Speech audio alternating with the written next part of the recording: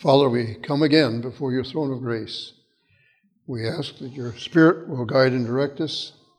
We thank you for your promise. In Jesus' name, amen. Amen.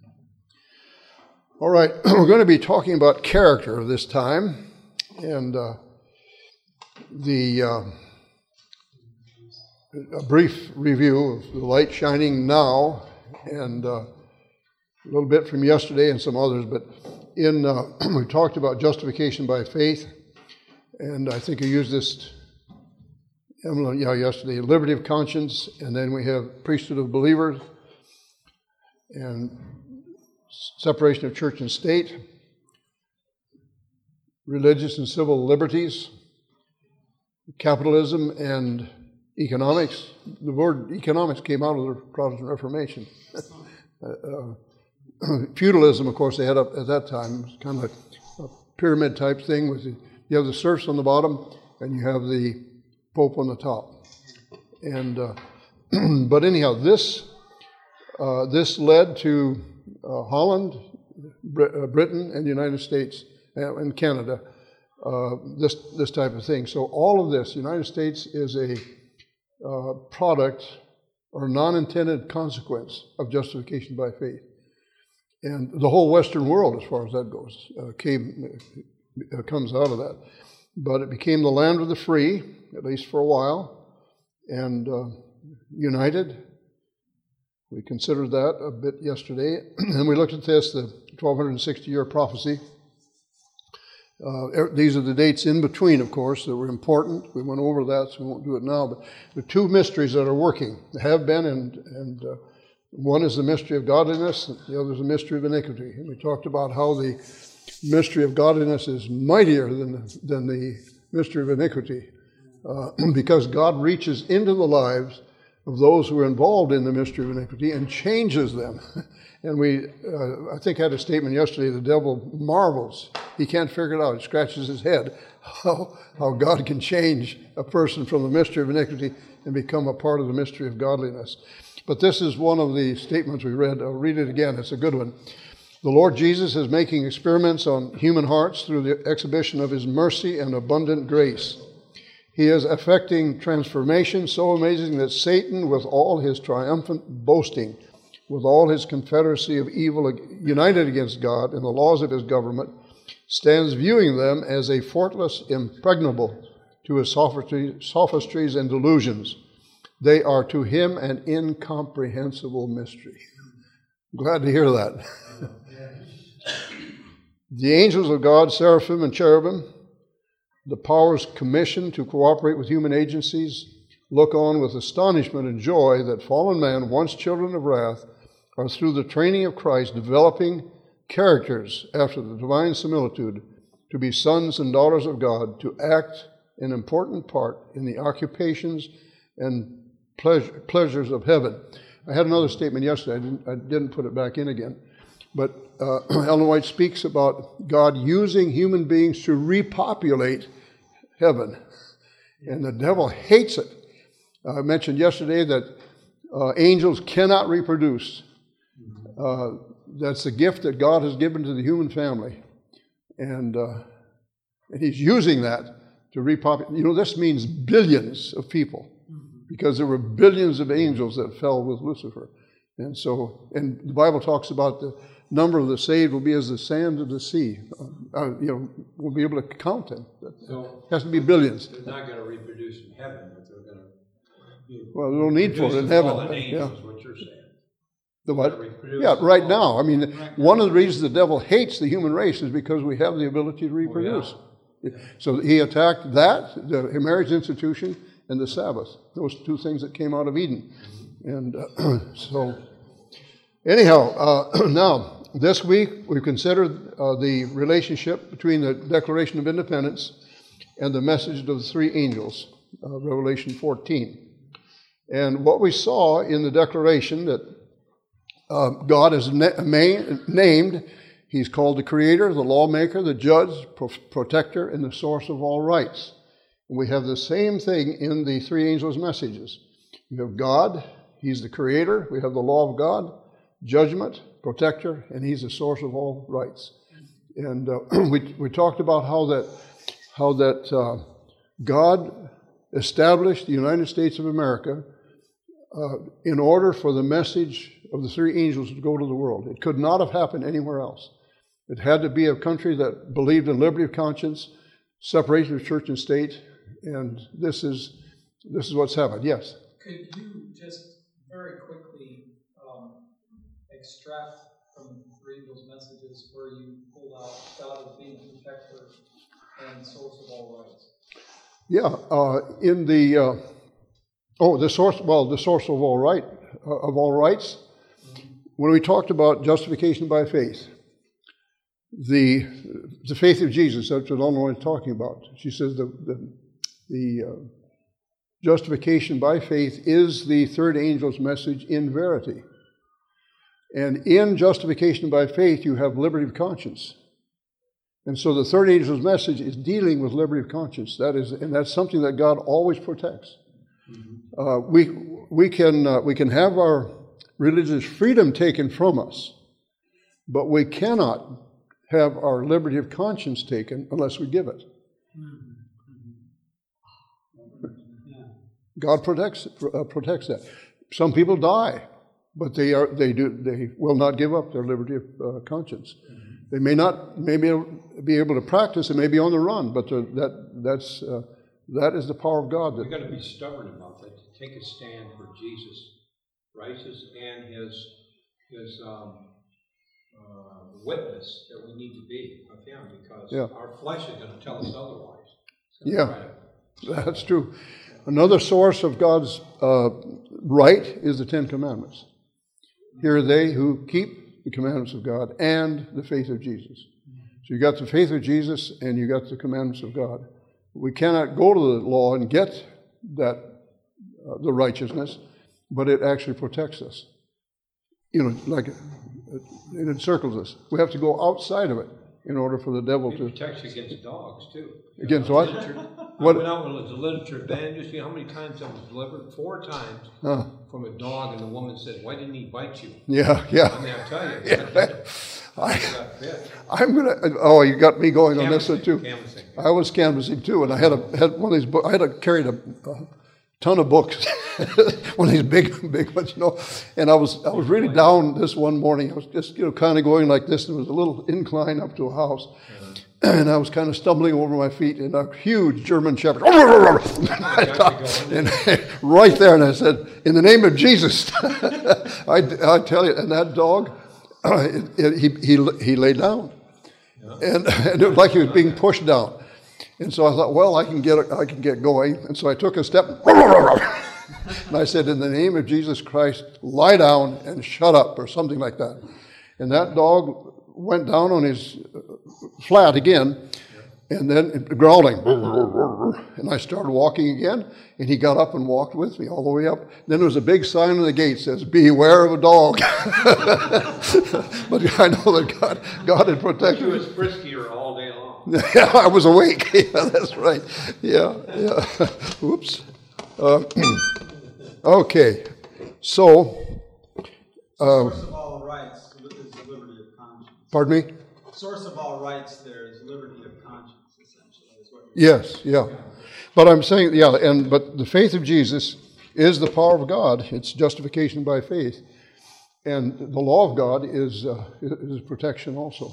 And we need both. We need the faith of Jesus, and we need the law of God. And we'll look at this a little more as we get into it today. We considered how the second paragraph of the Declaration establishes the fact that that 3 of God's basic rights are for every human being. And this is what they said: "We hold these truths to be self-evident, that all men are created equal, that they are endowed by the Creator with certain unalienable rights, that among these are life, liberty, and the pursuit of happiness. That to secure these rights, governments are instituted among men, deriving their just powers from the consent of the governed. Now, as I've talked earlier, before the pursuit of happiness, there must be liberty. Before liberty, there must be life. And so this whole thing in the this is a revelation of God's character, because they acknowledge that this is a creative process that God has given to the human race. And before there can be life, there has to be justification. And so if we go to Romans 5:18, through one man's righteous act, the free gift came to all men, resulting in justification of life. So you have justification, then you have life, then you have liberty, then you have the pursuit of happiness.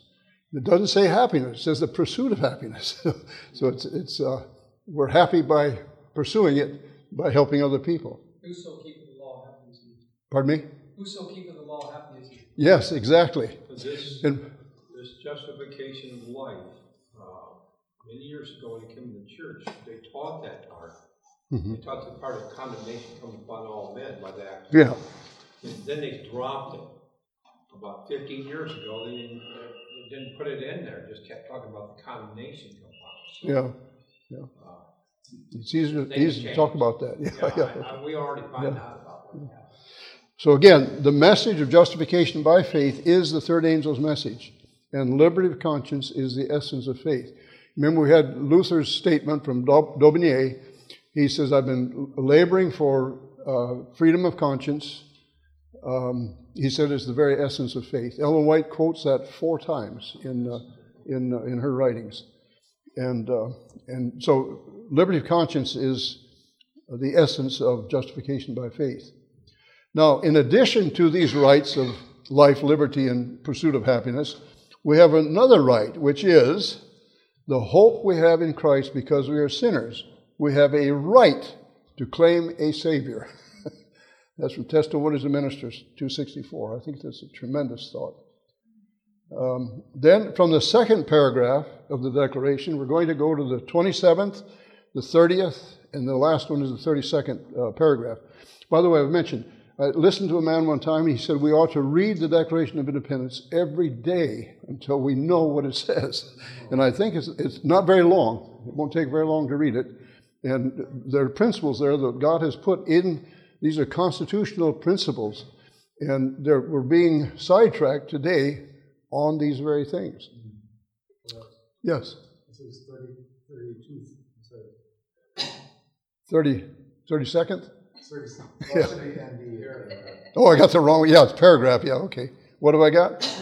Well, it should be 27th, 30th, and 22nd. Thank you. Yeah, okay. Okay, good. You know, that's this is bad. This is the second mistake I've made. And I mentioned. A period of time which we don't have to get into. Yeah, right. Yeah, but I've. That's all right. I said last time when I made that mistake, I said, if you believe that, I've got a bridge to sell you. Okay. Now, paragraph 27.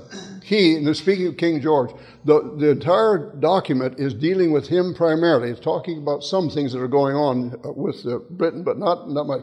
He's the one. And they listed a whole catalog of things that were going on at the time. And it says, he is at this time transporting large armies of foreign mercenaries to complete the works of death, desolation, and tyranny already begun with circumstances of cruelty and perfidy scarcely paralleled in the most barbarous ages and totally unworthy the head of a civilized nation. And then in verse 30, a prince whose character is thus marked by every act which may define a tyrant is unfit to be the ruler of a free people. So this is dealing with the King George of Britain. And at that time, he was king of the United States also, the colonies. Then in paragraph 32, we therefore, representatives of the United States of America, in General Congress, assembled, appealing to the Supreme Judge of the world for the rectitude of our intentions and for the support of the Declaration, with a firm reliance on the protection of divine providence, we mutually pledge to each other our lives, our fortunes, and our sacred honor. And I mentioned that all of them lost probably everything they had. I mentioned one man in particular who had a beautiful mansion, or it was a mansion, but a nice home, and the Americans had cannon directed at it, and they said, we're not going to blow it down. They thought they could save it, but it was a headquarters for the British. And they called the man who owned it, and he said, shoot it down. So he stood there and watched them as they destroyed his home. And many of them fled. They were in the wilderness for years during that time. If any of them had been caught, they would have been executed as criminals. And every one of them would have been, that would have happened to them. But here's a painting of King George, and the family of 6, his wife, and he was the one that they were having problems with, or he was having problems with the Americans. By the way, the Declaration, this was after several years, I think nearly 20 years, where the Americans had been petitioning the British government for representation instead of, with taxation, but they were ready to pay taxes, but they felt they should be represented. And they kept putting the screws on the Americans all the time, drawing more money out, but not giving them anything in return. But anyhow, we considered the Declaration of Independence and the connection of the 3 angels' messages before. But excuse me, the word we're going to consider in regards to the Declaration of Independence and the 3rd angel's message is the word character. And I got this from reading the Declaration when it talked about the character of the king. And so we're going to consider we've already considered his character a bit, and we're going to consider the character of the beast and the image, and also then of God. We read this one before. A prince whose character is thus marked by every act which may define a tyrant is unfit to be the ruler of a free people. And in Revelation chapter 14, verse 9, we looked at that before. I'm going to read a Douay version of this. In chapter 13, 16, 17, the same. Here is what they have to say. The 3rd angel followed them, saying with a loud voice, if any man shall adore the beast and his image and receive his character in his forehead or in his hand, he shall make all both, this goes to chapter 13, sorry. Make all, both little and great, rich and poor, freemen and bondmen, to have a character in their right hand or their foreheads, and that no man might buy or sell except he that has the character or the name of the beast or the number of his name. Now, the word that's used is charisma, and it is used, first it was used as an instrument of stamping thinking, and then it changed to different means, and finally it made the character of a person. But this word occurs 7 times in the book of Revelation, and it's in the sense of a mark which a person receives as ordered by the 2nd beast. He's the one that is going to establish this. And the first was, as I mentioned, a stamping tool. It was the tool itself. Then it became the mark or the impress from the tool placed on a document or on some other object. It could be wood or steel. Well, the other would have iron, I guess, but something for ownership. That was the idea. And it became a mark. I mentioned that. Finally, it became a person's distinguishing qualities. So John in Revelation makes a contrast between the mark of the beast and the seal of God. And we have that in chapter 7, verse 2, and also 14, verse 1, where it talks about the seal of God being the name of God, and again, which is character. And his seal is placed in the forehead, the same place where the mark is placed. I've seen people saying, something's written on the forehead. No, it's inside the forehead. It's on the inside, the character. And so, those who refuse the mark of the beast will be known by patience, the faith of Jesus, and commandment keeping. These are the 3 distinguishing marks of the entire book of Revelation. But we need to remember we're not saved by the law. We cannot be saved by keeping the law in and of ourselves. And we're not saved from keeping the law. If we keep the prepositions in order, we'll have no problem. We are saved in order to keep the law. Okay? Yes. So does the law then tell us whether or not we are saved? Oh yeah, it drives us to Christ. But it doesn't save us. There's no power. That's clear. That's clear. But then if it drives us to Christ, then it would tell us whether or not we have been driven to the true Christ. Isn't that right? Exactly. Well, he that hated his brother is a murderer. You know, yep. murder Yep. life abiding. No, I think we read this before, but let's read it again. Chapter 3 of Romans is fantastic because he's talking about the law, and then he's talking about the righteousness of God. In verse 21, starting 21, he says, "Now the righteousness of God, apart from the law, is revealed, being witnessed by the law and the prophets, even the righteousness of God, which is through the faith of Jesus." So if we have the genuine article of righteousness, the law becomes a testimony, a witness in the heavenly sanctuary on our behalf. That's a distinguishing feature between the message of righteousness. Most messages of righteousness by faith is antinomianism. You're justified, but you keep on sinning. But the message that God has given, He will bring us always into harmony with His law. And I remember a preacher that came to my home one night, he and his elder, and they were there to convert me. And so they knocked on the door, and I've never understood this. I opened the door a crack, and these two men were standing inside the door. I don't know how they did it. But anyhow, they decided they were going to save me. So I gave them all the right answers. Are you saved? Yes. And it went through the different things. Well, how do you know you're saved? And I told them my experience. I had served time in prison, and that's where I accepted Christ. And so I shared that with him, but he wasn't satisfied. And I would not argue with him. It was like these imaginary mulberry bushes. He would chase me around one way, and I'd just keep going. He came the other way. I tried to avoid even discussing with him. And finally, after about an hour of that, I said, "Now you admit that I've been saved." "Oh, yes. But you don't have to keep that Sabbath. Or you don't have to keep all the law." I said, there must be you must have a problem with one of those commandments. Which one is it? I said, "Is it the 10th commandment? Or are you coveting another man's belongings or another man's wife?" Or I said, just went up. That's one you're keeping. Huh? Then you went to another one. Yeah, exactly. Well, he didn't say yes. He just listened. Finally, I got to the one with adultery. I said, "Are you unfaithful to your wife, and you want to throw the law out because you want to continue that sin?" And he became furious.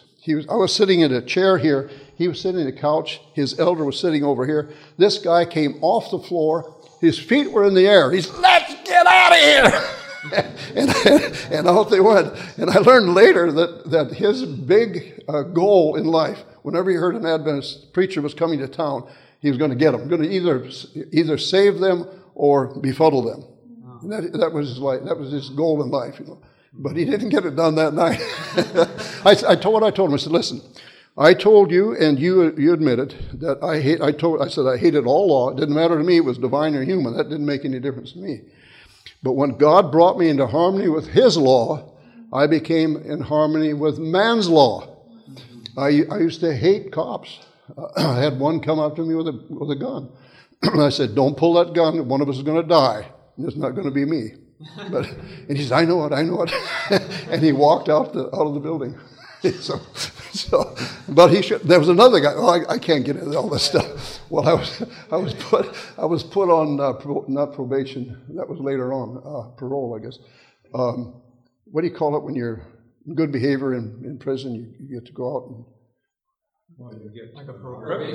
You get a little privilege. Isn't that probation? Privilege, huh? No, I was still in, but I would go out and. You get some privileges. No, I was still. Huh? Time off for good behavior. No, I didn't even get that. The privileges and but the there were two of us. honors. Benny he'd been in 6 months before me for transportation of stolen vehicles across state line, so he was going to the federal pen. And we were outside, and all I could think of was, I want to run. He read my mind. I never told him. He said, Finneman, don't do it. What do you mean, don't do it? He said, you want to run. Don't do it. He said, that Texan hates your guts, and he wants to kill you. So I looked around, and I couldn't see him. He said, no, you're not going to see him, but he's laying for you. And so anyhow, I stayed there. Who was the Texan? Was it an officer? Or? Yeah, he was an officer. Yeah. It was a county sheriff, deputy. I always dealt with the law here. We're not saved by the law. We're not saved from the law. Right. I told them that the law is to be written in the heart. It's not something you try to keep. Yeah. It's something on your own, yeah. You get Christ, you get to fulfill the law. Unless you resist, He's going to write it on your heart. And so these people that say they want to do away with the law, then I go, if they do that, I say, well, have you covered anything? Good, yeah. Just go backwards. Say, no, I haven't done that. Well, that's one you keep it. I'm sure the man was not guilty of what the things that were pointing out. But he knew he had been had when he got to the fourth commandment. So, because that was the one he didn't like that one at all. But anyhow, so commandment keeping is summed up: love to God and love to man. Would you agree with that? Yeah. So we love those who love us. We love those who don't love us, and we do good to those who do good to us. And we do good to those who try to do us in. Isn't that right? It's the way it's going to be in the last days. When you can do a conditional love, the one that says love those who love you.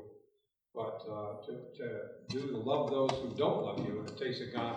It's not going to come from human. That again, we just want to get a pat on the back if you pat my back, that kind of thing. Yeah, the Spirit of God will bring us into harmony. There's no doubt about it. No doubt. So we need to go to Revelation 13 to learn about the beast and his image and the mark. Here we have the beast out of the sea, and this is a combination, an amalgamation of the beast of Daniel chapter 7. And we have the mouth of a lion, the feet of a bear, the body of a leopard, and the 10 horns of divided Europe, or of Rome. And in this, it's an interesting way that it's been structured. In the book of Daniel, you have the lion first, then the bear, then the leopard, then the 10 horns. You come to Revelation 13, you have the 10 horns first, and the leopard, the bear, and the lion. And each one of these tells us something about these, the characteristic of this. I like especially these two here. The feet of the bear was the law of the Medes and Persians. It could not be changed. But God saved his people, Daniel, out of that. But we're going to run into that very thing. The law of the Medes and Persians will not be changed except God does the changing. And in the leopard, Greece was known as the educational leader of the world. In fact, the Greek language is the best language in the world. It's very complicated sometimes, but they had refined it. There's no language like it. But in that, their educational process, the number one thing they claim that you learn is by doubting. The biblical principle is we learn by faith. It is through faith that we understand. And I remember I had studied this in Jones and Wagner, and forgot about. Well, I didn't forget about it, but just didn't have any use for it. And one day I was giving a Bible studies to a group of people. There were Catholics and Baptists and Adventists. I don't know what all they were. And this one day, a man came in, first time and only time, and we were dealing with creation. I said, "How do we know that God created the worlds by his word?" This man just screamed, "By blind faith!" And the Lord had me study for 2 weeks on the concept of learning. And so I had a chalkboard, and I put an A up there. I said, "What is this?" "Well, it's an A." "Very good." I put a B up there, and I said, "What's that?" "What's a B?" I put a C up there. "What's that?" "That's a C." I said, "Very good." I said, "Now, how did you learn that?" Did you doubt that A is A until you learned that A is A, B is B? He could not answer. And finally I told him, I said, listen, you learned, he was a pharmacology doctoral student at university, not an Adventist, he was an atheist. And I said, you started well. Either your mom or your teacher taught you by faith that A is A and B is B and C is C. Once you learned that by faith, then you could put sentences, paragraphs, chapters together. You could learn from that principle. But I said, from the time that you, in your educational process, the further you went in education, the more you learned to doubt. And he had no answer whatsoever, and he never came back. But I did hear that he went to, I think it was Denver, and practiced there, and I heard he had given up his fight against the Bible. And whether that had anything, I assume that it did. I think God was working on his heart. But he was really furious there for a while. And I've used that, by the way. I've used that. I've got to get going instead of telling stories. But I was at a country fair one time. We had a booth there at the church. And I was walking back from lunch with a guy from India. And he had, broken English. Very good, but you could tell he was a foreigner. So I said, I'm going to try it out with this guy. So as we were walking, I said, what's your native tongue? And he told me. And I said, well, what do you do for a living? He said, I teach English at the college over here. I said, oh, really? And I said, what's the basis for learning? How'd you learn? Oh, doubt. You got to doubt before you can learn. And I said, well, did you do that with the English alphabet? Did you learn that? Did you learn by doubting that A is A and B is B? He said, no. I said, how did you learn it? Somebody told me. I said, did you believe them? Yes. And so it demolished his whole argument. It works all the time, as far as I've seen it. But, that's kind of a simple lesson, don't you? Yeah, it's very simple. We should get it as kids. In fact, we do get it as kids. Yeah. So anyhow, that beast is a picture of ecclesiastical tyranny. That's its character. So here we have a contrast between the beast and the Lamb of God. In fact, chapter 13, verse 8, that's the central part of chapter 13. It's the Lamb who was slain from the foundation of the world. Everyone will worship the beast who does not worship the Lamb who was slain from the foundation of the world. That is the crux of the whole thing. So we've got the contrast. The mark of the beast is placed in the mind of the lost. The seal of God is placed in the mind of the redeemed. And both have to do with character. The mark of the beast means his character. The seal of God means God's character. So the sign or the seal, this is from Illinois, of God is revealed in the observance of the seventh-day Sabbath, the Lord's memorial of creation. The mark of the beast is the opposite of this, revealed in the observance of the first day of the week. The mark of the beast is exactly what it has been proclaimed to be, but not all in regard to this matter is yet understood, nor will it be understood until the unrolling of the scroll. Wow. So we still don't understand what the mark of the beast fully is, but it is character. And can you picture that one? But coming back to the stamp idea, the seal of God has to do with his name, which is the seal, which is the love of God. That is the character of God. And the enemy hates it.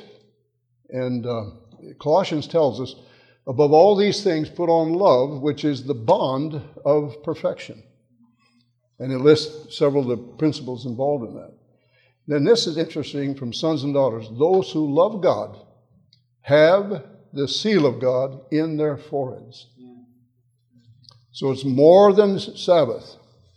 If we have the love of God, the righteousness of God within us, it will be testified by our lifestyle, but that is the seal that's in the mind, the love of God. And that will bring the church together and all those who believe outside the church. It's a difference of self-righteousness and God's righteousness. Yes. And these are the two minds that are clashing in the last days. Mind against mind. principle against principle, and love against a counterfeit. It's going to be, it's the love that the enemy tries to pawn on us is a kind of a sweet feeling, but it's not the genuine article. But some people are taken in by that. So again, the contrast in symbols: beasts and God's lamb. The beasts are wild and savage, amalgamated monsters. God's lamb is represented as gentleness, innocence, dependence, and sacrifice.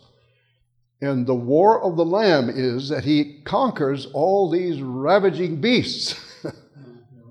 Why is that? They're embodied in sin, and sin will eventually be destroyed.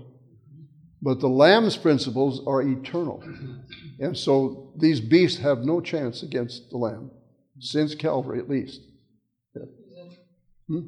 Sin is like a self-destructive principle. It is, that's right. You can't destroy truth.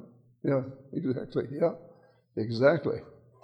So we have the lamb in Revelation 11, or 13, 11, starting with verse 11. And a picture of the United States coming up, young, gentle. All of these principles of the Lamb were found in the documents, the Constitution, the Bill of Rights, and the Declaration of Independence. All of these are principles of the Lamb. But we know, and we see what's happening today. There are people in high places that are trashing the Constitution and the Declaration. That includes presidents. In fact, I think I mentioned the other day, Woodrow Wilson was probably the first one who attacked the Constitution verbally. And others have done the same. Many of them are not following it, both Republican and Democrat, yes. Well, a lot of people will say the United States is a Christian nation. And by principle, biblical principle is true as far as the way the government's set up is what you're saying there. Mm-hmm. However, to say that Christians dominate the United States, it's supposed to be free for all different religions. Yes, or no religion at all. Yeah, so you can't say that it is a Christian religion other than its biblical-based principles that govern. Yeah. But it doesn't. If it's truly that way, then all should be welcome. Yes. Coming in the right way. Coming in the right way.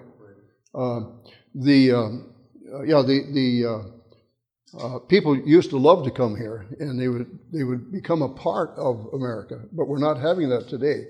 We're having separate groups within, and sometimes you go into an area where you sound like you're in a foreign country. I was in Florida, and a lot of Cubans, and a lot of them are good people. I'm not saying that against them, but I was stopping at the gas station, and there was nobody that could speak English, and I wasn't speaking Spanish.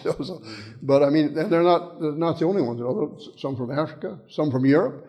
It used to be that when they came in, even if they had churches, let's take the Germans, for instance, or the Irish, when they came in, they would have a local community, and they still have them in the large cities like New York, Boston, and places like this. And they speak their mother tongue. They worship in the mother tongue, the first generation. The second generation usually begins to infiltrate, become a part of the fabric of America. But I don't think that's happening today. It is to a degree, but more of a separation rather than adherence. Okay, the Lamb, again, depicts a nation that is gentle and fair, righteous and just. So we have this little lamb, and there's not very much about him in chapter 13, because you've got another beast coming in behind him, and so he may look like a lamb, but he speaks like a devil. And that is going to be the problem that we're beginning to see. So the character of Christ. I'll read the pearl of great price to illustrate this. I think I've got the verses in here.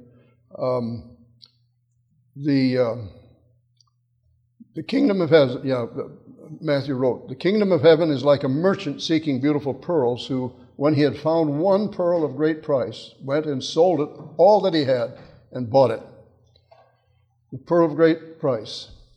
In this parable, the pearl is not a gift, It is of high value. It is bought with a price requiring extreme sacrifice. So you have the activity here of the merchant seeking pearls, finding them, finding one of supreme value. He sold everything he had in order to buy it. Who is that merchant? That is Jesus Christ. Seeking pearls, the whole human race. Was he successful? Yes. He found what he was looking for. One pearl is you. Are you of supreme value to Christ? Absolutely. Costly. Christ sold everything that he had. He sacrificed his very life and bought the human race, redeemed it. Now, a double significance. Ellen White talks about this in Christ's Topic Lessons. The parable of the merchant man seeking goodly pearls has a double significance. It applies not only to men as seeking the kingdom of heaven, but to Christ as seeking his lost inheritance. Yes?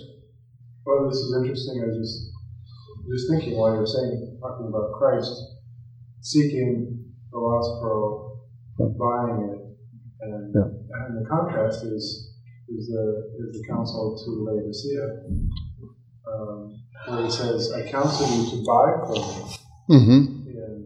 And he talks, of course, he's saying that the church is not even knocking on the door seeking for Christ. He's saying, "I'm at the door." He's knocking, So it's kind of. Yeah. Well, the application of even of this is that we seek Christ as the great pearl, but she deals with both of them. I'd say Matthew, I think you just looked at Matthew, though, it pictures Christ coming to find us, but it's been interpreted many times as we are seeking the great pearl, which there's a truth in that. But I like the fact that Christ is searching for us. Christ has found his pearl of great price in lost, perishing souls. He sold all that he had to come into possession, even engaged to do the work and run the risk of losing his own life in the conflict. And that's in the Paulson collection, page 400. Now, then she goes on. How then should man regard his fellow man? Christ, the heavenly merchantman, seeking goodly pearls, saw in lost humanity the pearl of price. In man, defiled and ruined by sin, he saw the possibilities of redemption.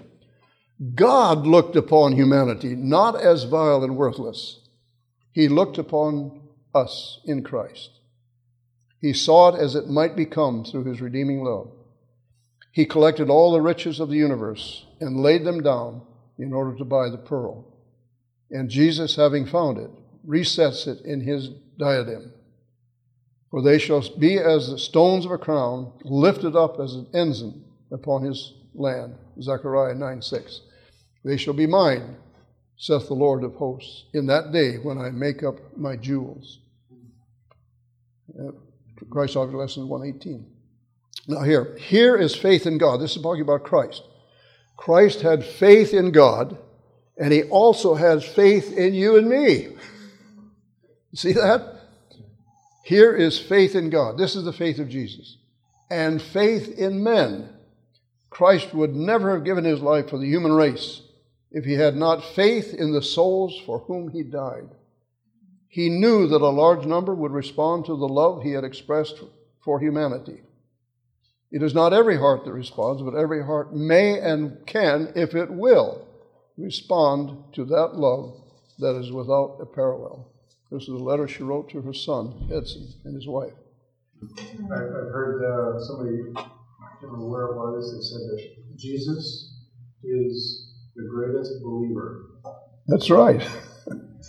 He provides the greatest example of faith. Yeah. He believes in us. Yeah. Which is hard to...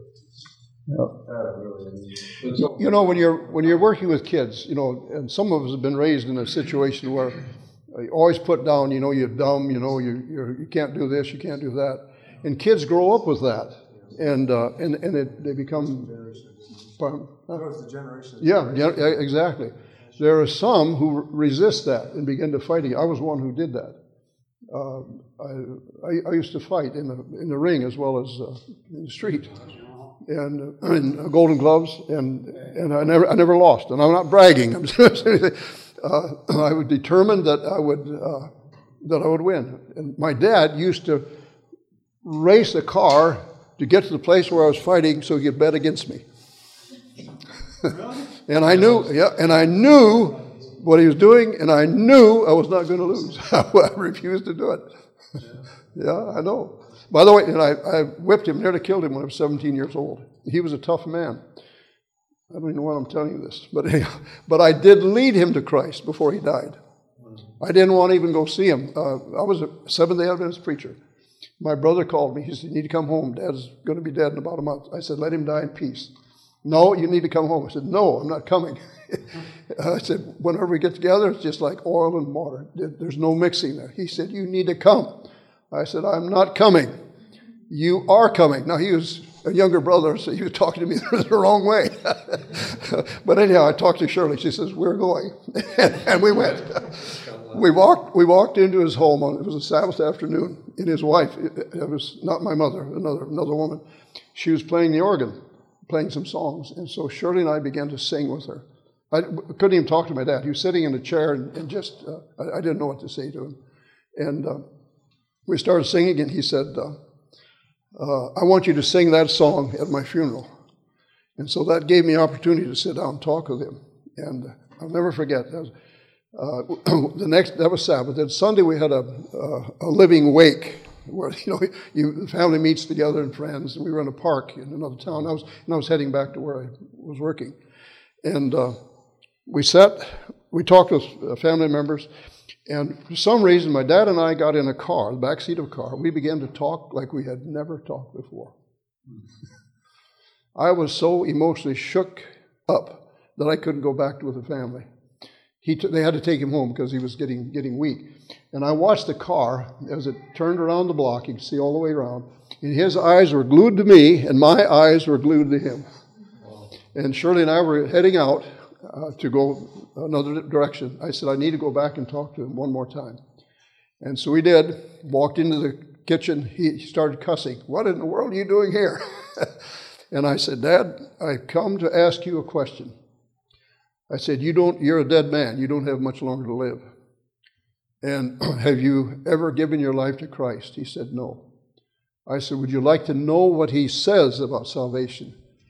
He thought for a bit. He said, "Yeah, I think I would." Now, he had called me a communist when I became a Seventh-day Adventist. This was years later.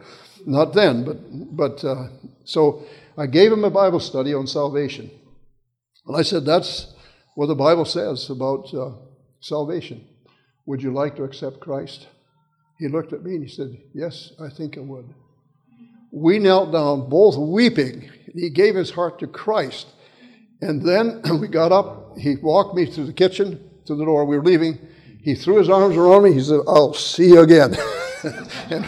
and we knew we would not see. He died within a month. And he had the funeral in a Catholic church, and I preached the funeral.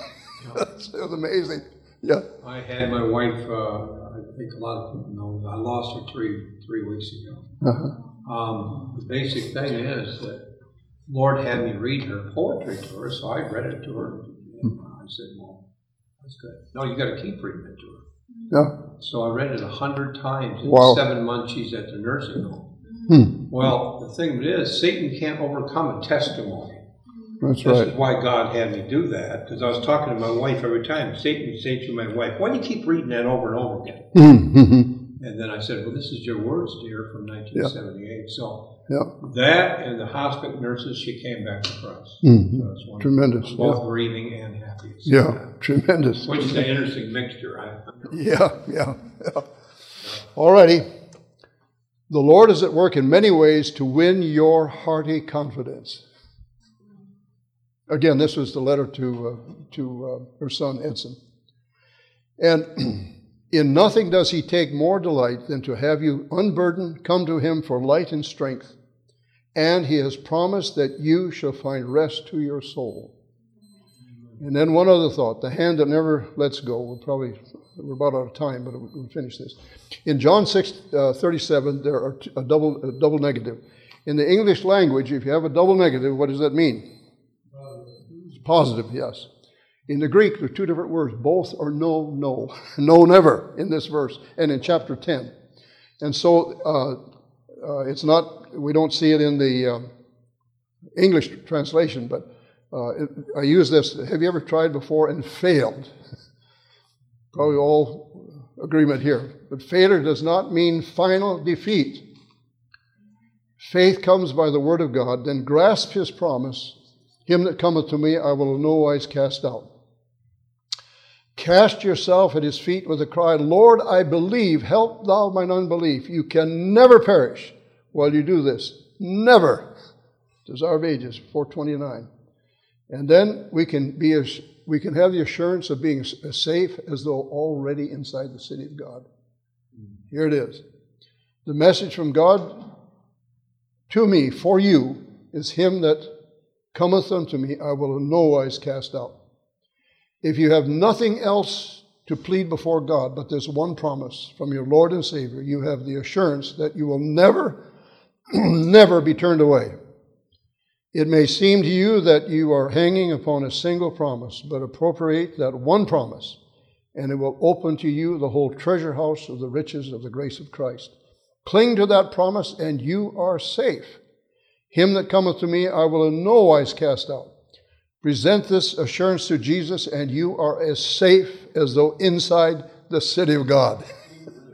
This is a lady, Lizzie Innes is her name, and she was going through a really hard time at the time, and Ellen White wrote that letter to her.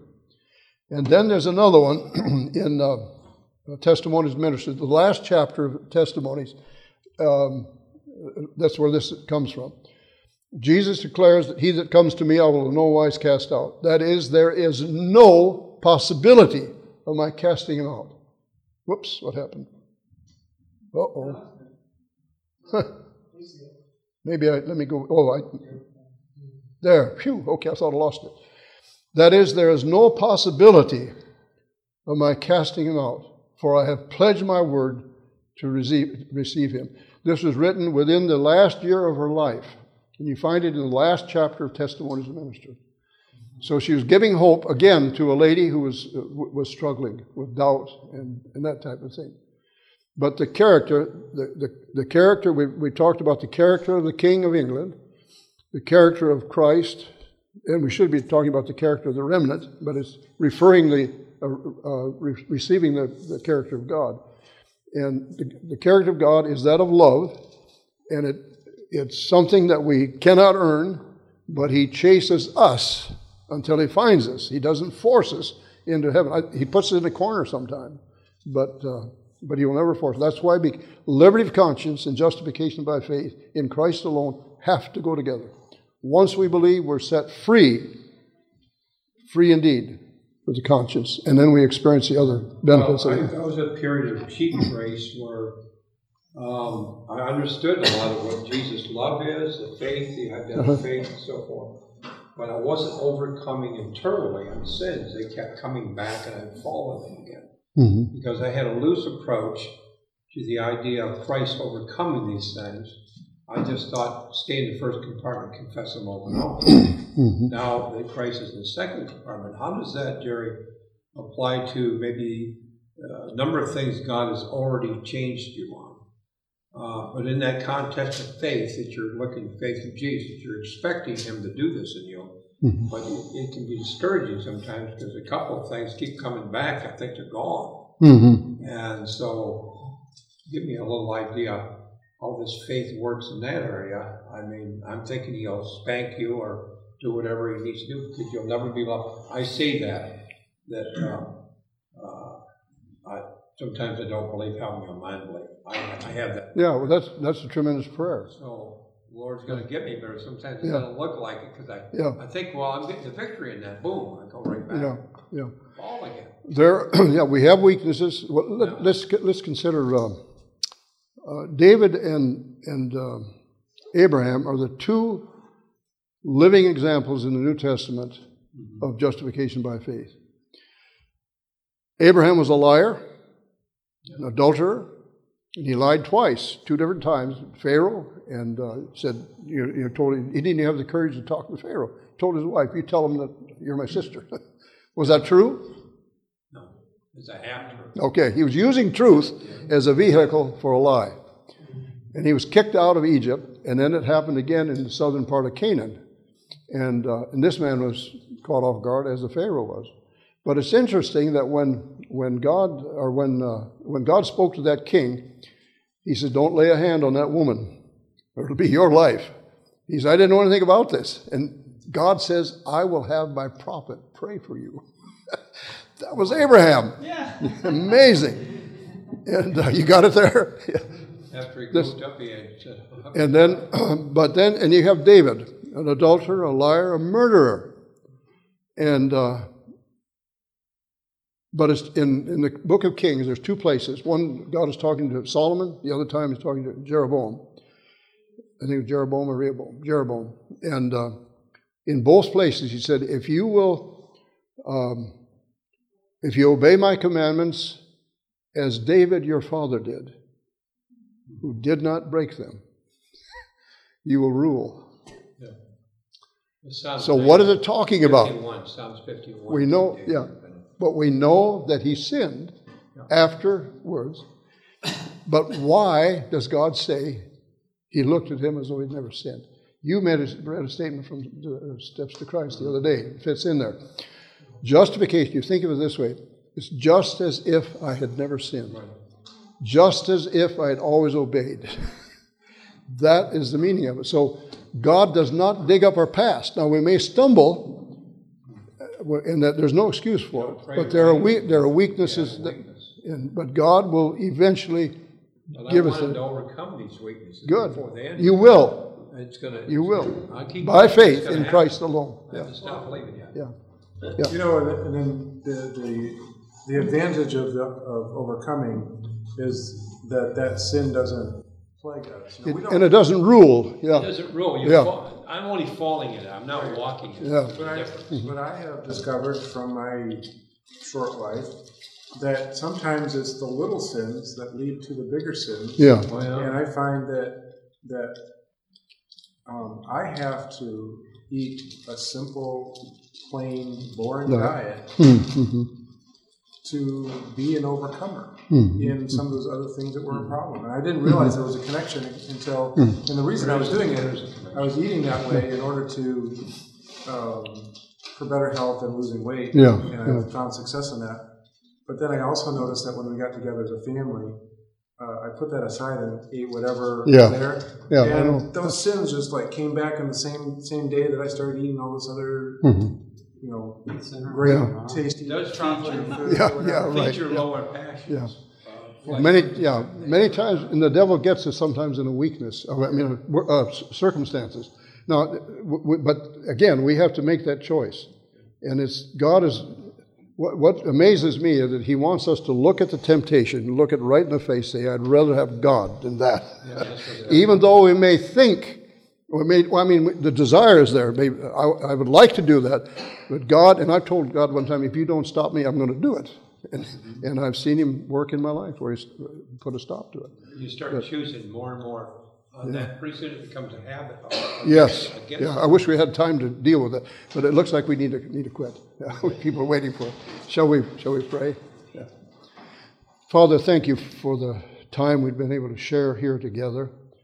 We pray this will not be the end, that we'll each search the Scriptures with a whole heart and mind and allow you to teach us day by day, moment by moment. We're living in that time when we need to truly know you as never before. Thank you so much for not giving up on us. May we not give up on you. In Jesus' name, amen. This media was brought to you by Audioverse, a website dedicated to spreading God's Word through free sermon audio and much more. If you would like to know more about Audioverse, or if you would like to listen to more sermons, please visit www.audioverse.org.